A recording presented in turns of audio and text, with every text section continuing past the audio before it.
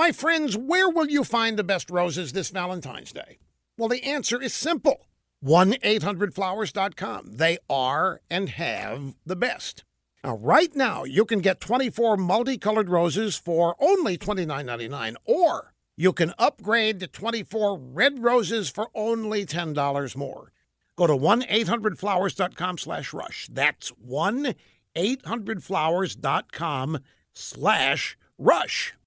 In 2010, Army Private Bradley Manning, cisgender male at the time, was arrested for passing along classified information, including national defense secrets. He pled guilty and was sentenced to 35 years in jail. 7 years later, after an all-expense-paid sex change operation, Chelsea Manning was given a get-out-of-jail-free card by President Obama, and liberals were ecstatic. In 2013, NSA contractor Eric Snowden fled the country, leaked thousands of highly classified government documents to the Washington Post and the New York Times. He was granted asylum by Russia, where he still lives, and liberals labeled him a hero. On January 11th, The Post was released, a movie celebrating the Washington Post going up against the government to publish the Pentagon Papers, a secret government study about the Vietnam War, while we were still at war. Despite being warned that they would put national security at risk, liberal elites applauded then and are applauding the movie now.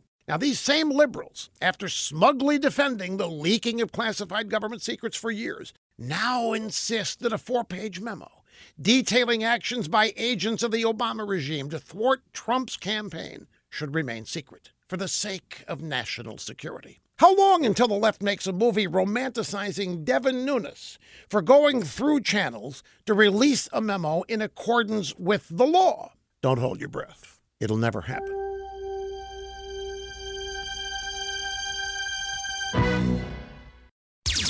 With Rush 24/7, you never have to miss one word of the Rush Limbaugh Show.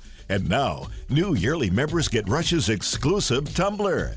Sip from Rush's wisdom all day long with Rush 24/7 and Rush's exclusive tumbler. It's our best tumbler yet. Check it out at rushlimbaugh.com. You're listening to the EIB Network.